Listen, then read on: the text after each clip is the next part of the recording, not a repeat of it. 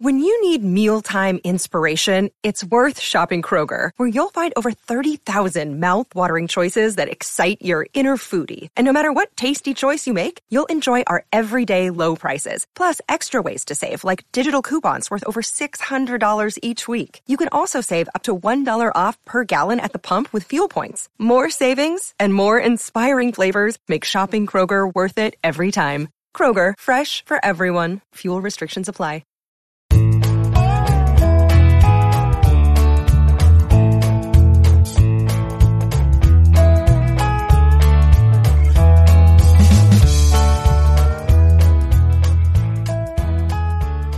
Welcome back to another edition of the Cleveland Baseball Talk podcast. I'm Joe Noga, joined by Paul Hoynes. Hoynesy, today I want to talk about loyalty. I want to talk about longevity and that iconic player that decides to stay with a club for his entire career, a guy who is that lifetime contract type player. It's a rarity in today's game, and what got me thinking about it was all this talk today about Jose Altuve signing his contract extension with Houston to be an Astro for life, and that phrase, that Astro for life, or that Guardian for life, or Indians for life, or Cleveland ball player for life. That whole sort of situation fascinates me because of how rare it is and how special a player has to be, and how receptive to it that the organization has to be on both sides. Altuve obviously signing after already a long and productive and prosperous career with Houston. Now sort of on the backside of his career has decided, he's going to take a 5-year, $125 million extension to close out his career there. And I think that's what both sides really wanted. It reminds me of the deal that Jose Ramirez signed with Cleveland before the 2022 season. And it just gets me to thinking about, who were some of the players that have moved on from this organization, from the Cleveland organization, that you would have liked to have seen be Cleveland players for life, Guardians for life, Indians for life, that kind of thing. What did you think when you saw the Altuve extension and what it means for not just for Houston and for him, but for all of baseball? Yeah, I thought it was a great sign, Joe. I really love these kind of deals, and like you said, it's so difficult to do. In this day of free agency and arbitration and everybody going for the last dollar and so much money out there, it really has to take a different kind of individual. And obviously it has to, like you said, it has to take a ball club too. The organization has to accept it too. And, as soon as I saw the deal with Altuve, I thought immediately of Jose Ramirez. But listen, Altuve, a lot like Ramirez, Altuve's from Venezuela, Ramirez from the Dominican. They both signed when they were 16, 17 years old. And now Altuve is 33. He has been, he signed as an international free agent in 2007. And now it's 2024. This guy's been to 8 All-Star games, 3 batting titles, 6 Silver Sluggers, 1 Gold Glove, 1 MVP award. He's gone to the World Series multiple times. And why not end it? Why not end it in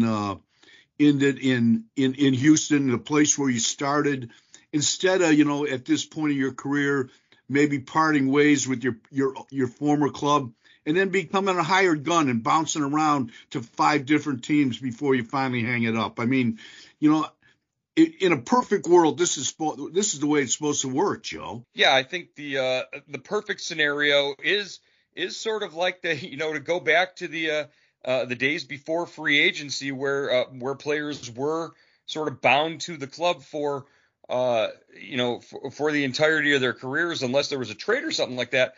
But, that leads to the players being mistreated, and obviously that's not the best situation for the players. You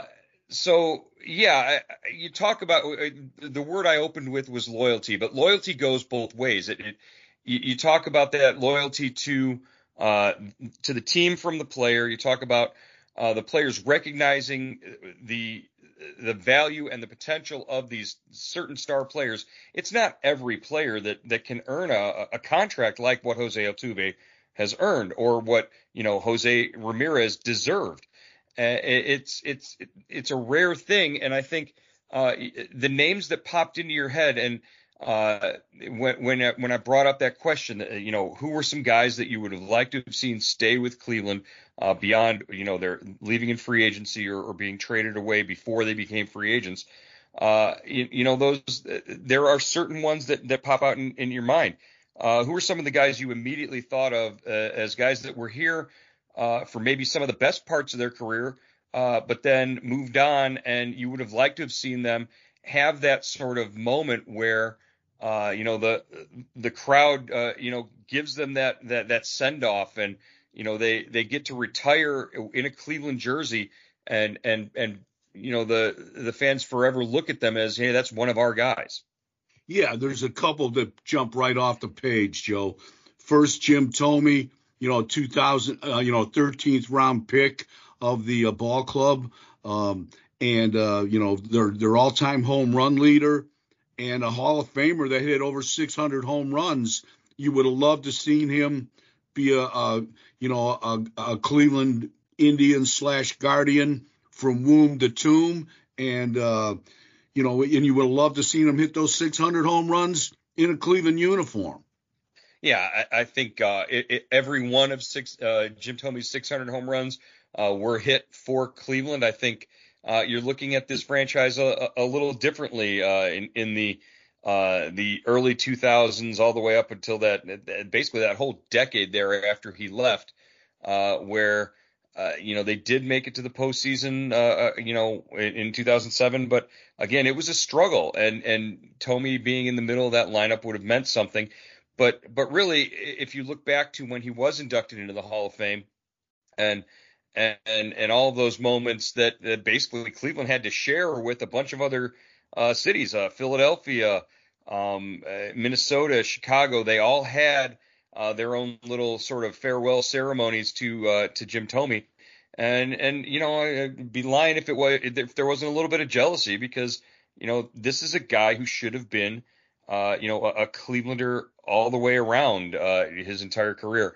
But the way that free agency is set up, the way that the contracts were, and basically the issues that still face Cleveland today about their payroll size, it's obvious. This is a guy who did choose to walk away and seek the higher dollar there, but again, you can't blame a guy for that. I don't think. I think he still gets a bad rap from some Cleveland fans for chasing that dollar. Yeah, the system is set up to encourage players to seek the last dollar, to see what their value is on the open market, and that's a good thing. There's no such thing as a reserve clause anymore. So the next guy on the list, Joe, my list, is Sandy Alomar Jr. Never thought he should have left. This is a guy that spent 10 years, more than 10 years in Cleveland, and he obviously didn't come up in our system. They acquired him from San Diego, but he made his big league debut here. He was the rookie of the year here. He was a foundational piece to the renaissance of Cleveland. And he's back here for his 14th or 15th year on the coaching staff. So this is a guy that I thought should have, started and ended his career in Cleveland. Yeah, and you mentioned, he came back. He's been on the coaching staff for 14 years. I think that sort of cements and seals him as a Cleveland guy for life. It's easy to sort of ignore whatever years he spent in Chicago or with the Mets or any other organization he played in. You only remember Sandy Alomar Jr. as a Cleveland Indian and playing for this franchise and for his contributions to Cleveland. So I think he's a guy who, even though there might have been a little bit of a lapse in there, you can overlook that and think, oh man, this guy's Cleveland for life. And maybe even same thing with Kenny Lofton, who he didn't make his debut with Cleveland, but he played certainly all the best years of his career were with the Indians, and came back twice and basically ended his career with Cleveland. So I don't think Kenny necessarily fits the mold of what we're talking about here today, because he, like you said, he wasn't a draft pick, or he didn't play his rookie season with us, but you sort of can maybe work your way around and shoehorn him into the argument and the conversation here as a guy that you would have liked to have seen spend his entire career here and be a Clevelander for life. Yeah, and from a historical perspective, Joe, there's only 6 players in Cleveland history that have been with the organization, that have been, Cleveland players for their entire career and for a significant amount of time. The Bob Feller, Bob Lemon, Mel Harder, Al Rosen, Guy Morton, and Jack Craney. And Lemon, Feller, and Graney are in the Hall of Fame. So that shows you, what kind of impact that has when you are with one club and you're a productive to a high productive player for a significant amount of time. And Joe, just look at this recent Hall of Fame class. That Mauer, Todd Helton, all Joe Mauer and Todd Helton all played with the same team, and other recent Hall of Fame inductees, Derek Jeter, Mariano Rivera, Chipper Jones, Edgar Martinez, all with one team. So an interesting, it shows you the significance and the impact of a player being with one club. You talk about that longevity and that impact that you have on a franchise. You're talking about, at least from a Cleveland perspective right now, guys on the roster. You're talking about Jose Ramirez, obviously, and this is a guy who, made the decision before the 2022 season that he wanted to stay in Cleveland, took less money than what he could have definitely made out on the open market or after being traded that season. It was a big step and a franchise transforming step for Ramirez, who's 11 years in now. So we talk about those 10 plus year guys with one club, and we're not saying we know for sure that Jose is going to finish his career here in Cleveland. It's entirely possible that he doesn't. But, from the player's perspective, he wants to stay here. And as long as he's a productive player, I think the team wants him to stay here and to build around him and to keep him happy. So, I think if we were recording this podcast in 5 to 6 years, I think Jose Ramirez would be at the top of the list in terms of, guys that were franchise, beginning to end type players. Yes, Joe, I agree wholeheartedly. Like you said, he's 11 years into his career in Cleveland. That he debuted in 2013. And the thing is, Joe, you never know what, when a guy can turn into, a lifetime ball player in one city. When Ramirez came up, he was a utility guy. He was kind of a change of pace player. He's a pinch runner, a pinch hitter. He could steal a base. And then all of a sudden, year by year, you saw him turn into this, this switch hitting monster, power, stolen base, good defense at third base, and he just, so you really never know, how a player is going to mature, how a player is going to develop, and just, how good he's going to be and how hard he's willing to push himself. I want to remind our listeners, if you want to react to, if you have a name that you're sitting there listening to this podcast and screaming into the speakers, just a guy who you wished had stayed in Cleveland from beginning to end of his career, that your favorite player, the best way to communicate that to us is via subtext. You can subscribe for $3.99 a month by going to cleveland.com/subtext or by sending a text message to 216-208-4346. And we're going to read here some responses. I did send out a text to our subscribers and asked them this question. I said, just in light of this Altuve contract, making him an Astro for life, who were some of the players who left via free agency and trade that you would have liked to have seen stay in Cleveland for life? Ramirez obviously is that guy that, he seems to be an anomaly. But I asked the subscribers to think back as far as they can and to reply with some names who they wanted to see be Cleveland for life type players. One of the first and most immediate responses was a guy who just retired this offseason in Michael Brantley. What do you think of that one, Hoynesy? Brantley, a guy that a lot of people would have liked to have seen stay in Cleveland for his entire career. Yeah, high on my list, Joe. High on my list. They got him as he saved the CC Sabathia deal from Milwaukee. He was the player to be named. He played 10 years in Cleveland and then went on, I think, 5 years for Houston. But he's a guy that never should have left. They never should have let him go, Joe. They've had outfield problems ever since they let him go. I know he had some health problems, obviously.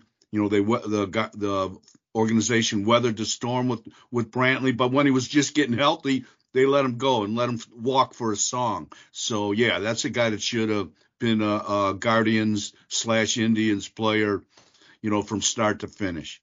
Yeah, that what was it? The qualifying offer, I think, should have been extended there, or if it was, you're hoping that maybe he would have played for another qualifying offer year or something just to keep him one more season and or try and lock him up long term and hope that he chose to retire in Cleveland. But you can't argue with Brantley going to Houston and basically being in the playoffs every year for the last 5, 6, 7 years. So good to see him retire on his own terms this past offseason. And certainly a guy that you would have liked to have seen wearing a Cleveland uniform from beginning to end. Obviously, looking at the responses here that we got, Mark Nelson from Chicago wrote some names here. Tomey, Manny, Kluber, Bieber are all guys that he wanted to see. Jim Tomey, a very popular response among our subtext subscribers. I think they're pretty much every one of these responses, and we're up to maybe like 30 some within the last half hour. Jim Tomey named on the vast majority of them. But what do you think of the other suggestions there? Manny, Kluber, Bieber, guys like that from Mark Nelson in Chicago. Yeah, I love the Manny Ramirez mention. I think if Manny would have stayed in Cleveland, he would be in the Hall of Fame right now, Joe. I'm not saying he wasn't experimenting with PEDs in Cleveland, but I think he would have, the chance of him, keeping his nose cleaner, of staying on the right path, was a lot better in Cleveland than it would have been in Boston. And nothing against Boston, but I think Manny, someone led Manny down the primrose path there. But Ramirez, I like, Kluber is really an interesting choice to me. They got him in a trade from San Diego, a minor league. He was in the minor leagues. He pitches 9 years in Cleveland, wins 2 Cy Youngs, goes 98 and 58. Obviously his career hasn't been the best since he left. But again, would he have been, I just think, that would have been a guy for me that you would have liked to see, just kind of finish his career in Cleveland. But I think it's easier, Joe, for position players to do this than it is for pitchers. Yeah, that's where I was going with that. After you were going to finish there, I was going to say, are we talking about apples and oranges here with pitchers and position players? Because obviously pitchers are not a renewable resource. Their shelf life is finite, and Corey Kluber gave a lot to this organization for a long time. But he was also ridden pretty hard, for many innings that he pitched in Cleveland, and that might have something to do with the decline in his career after he left this club. So certainly, okay. Let's go in the Wayback Machine. We've got some suggestions here from the Columbus area code. Doug, actually, this is Doug in Ocala, Florida, who has a Columbus phone number. Doug says Rocky Colavito, Norm Cash, Roger Maris.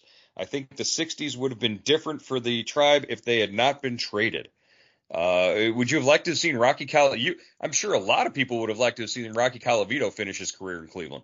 Yeah, Rocky is high on my list. I still haven't gotten over Trader Frank Lane trading him to the Tigers on Easter Sunday. Joe, he traded him when I was about 7 years old. It's still I'm still shocked by it.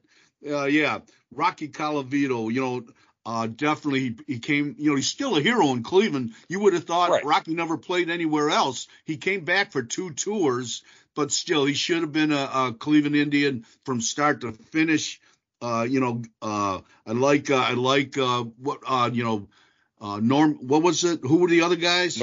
Norm Cash and Roger Maris were the suggestions from Dave. Maybe I don't know if Roger hit 61 in Cleveland. Without Mickey Mantle pushing him in New York, but in that short right field porch at Yankee Stadium. But it would have been nice to see him give it a go. And I've got a couple guys. Ray Fosse, I thought their first pick. I think when the draft was 1960. I thought he a great catcher for Cleveland. Thought he should have stayed. He should have been an Indian for life. I've got a couple of suggestions here going to the Wayback Machine. You said Ray Fosse, Buddy Bell, Chris Chambliss, also a couple more in there, Joe Carter and Greg Swindell. We can get into the Joe Carter suggestion here in a minute, but what'd you think of the idea of Buddy Bell and Chris Chambliss? Yeah, definitely. I mean, Chris Chambliss was one. Gabe Paul. As soon as Gabe went to the Yankees and became president of the Yankees, he made that trade for Chris Chambliss, and they won a World Series because of it. So, yeah, I think that was an interest. Chris was Rookie of the Year in Cleveland. Mm-hmm. Was an interest. Yeah, another guy that maybe should have stayed a lot longer in Cleveland.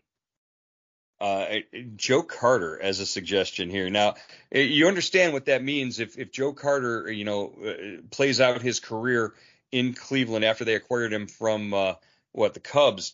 If they don't trade him to San Diego, then you don't get Sandy Alomar, Carlos Baerga, and those great 90s teams maybe look a lot different.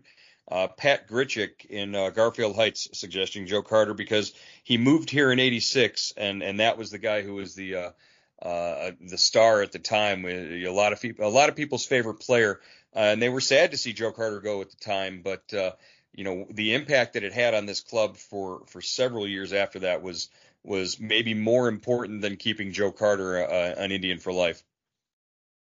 Yeah, that's a good point, Joe. I remember Andre Thornton telling me, when they got Joe Carter, he said that was the first time that he'd seen the Cleveland organization kind of commit to an athlete like that. A guy that could hit and run and hit for power and play defense. Joe was one of the first, maybe the second 30-30 guy in Cleveland history, maybe the first 30-30 guy in Cleveland history. I think he was the first. Yeah, and had 200 hits. He was really a fun player to watch. But like you said, he not only did he kind of, the door opened to athletes, when he arrived, but he made sure the renaissance in Cleveland took place too by getting traded to San Diego. Tim Johnson from Rockville, Indiana, writes in guys that we should have kept for life: Rocky Colavito, Louis Tiant, Jim Thome, and the one that got away, Norm Cash. He says the 1960s would have been a lot different with Colavito and Cash in the outfield and Tiant paired with McDowell on the mound. Hard to argue with that. Yeah, you can't argue with Louis Tiant. I think he's one of the most underrated pitchers in history, baseball history. I cannot understand why he's not in the Hall of Fame. You look at his numbers when he was with Cleveland, even when he went to Boston and when he started bouncing around. I mean, I think he's got over 220 wins. Definitely a guy that would have looked good in Cleveland, from start to finish. And this is a guy that was durable, Joe. Yeah, durability has a lot to do with it. It goes a long way.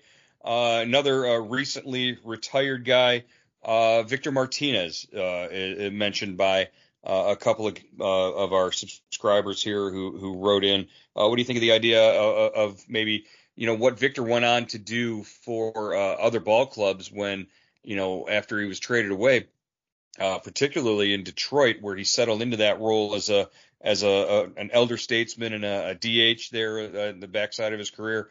Really very productive after he left Cleveland. Yeah, I love Victor. Some guys can't wait to get out of Cleveland. When they got traded, they were dancing out the clubhouse door. Victor never wanted to leave. I think Victor would have been satisfied if he was, an Indian/Guardian from start to finish. This guy, Joe, he spent 6 years in the minors before he even got a sniff of the big leagues in Cleveland, and still became one of the, better catchers/first baseman/DHs. I mean, when the day they traded him to Boston, he was crying in the locker room. Him and his kid were crying. It really tore at your heart. So yeah, I would have liked to see Victor, stay from start to finish.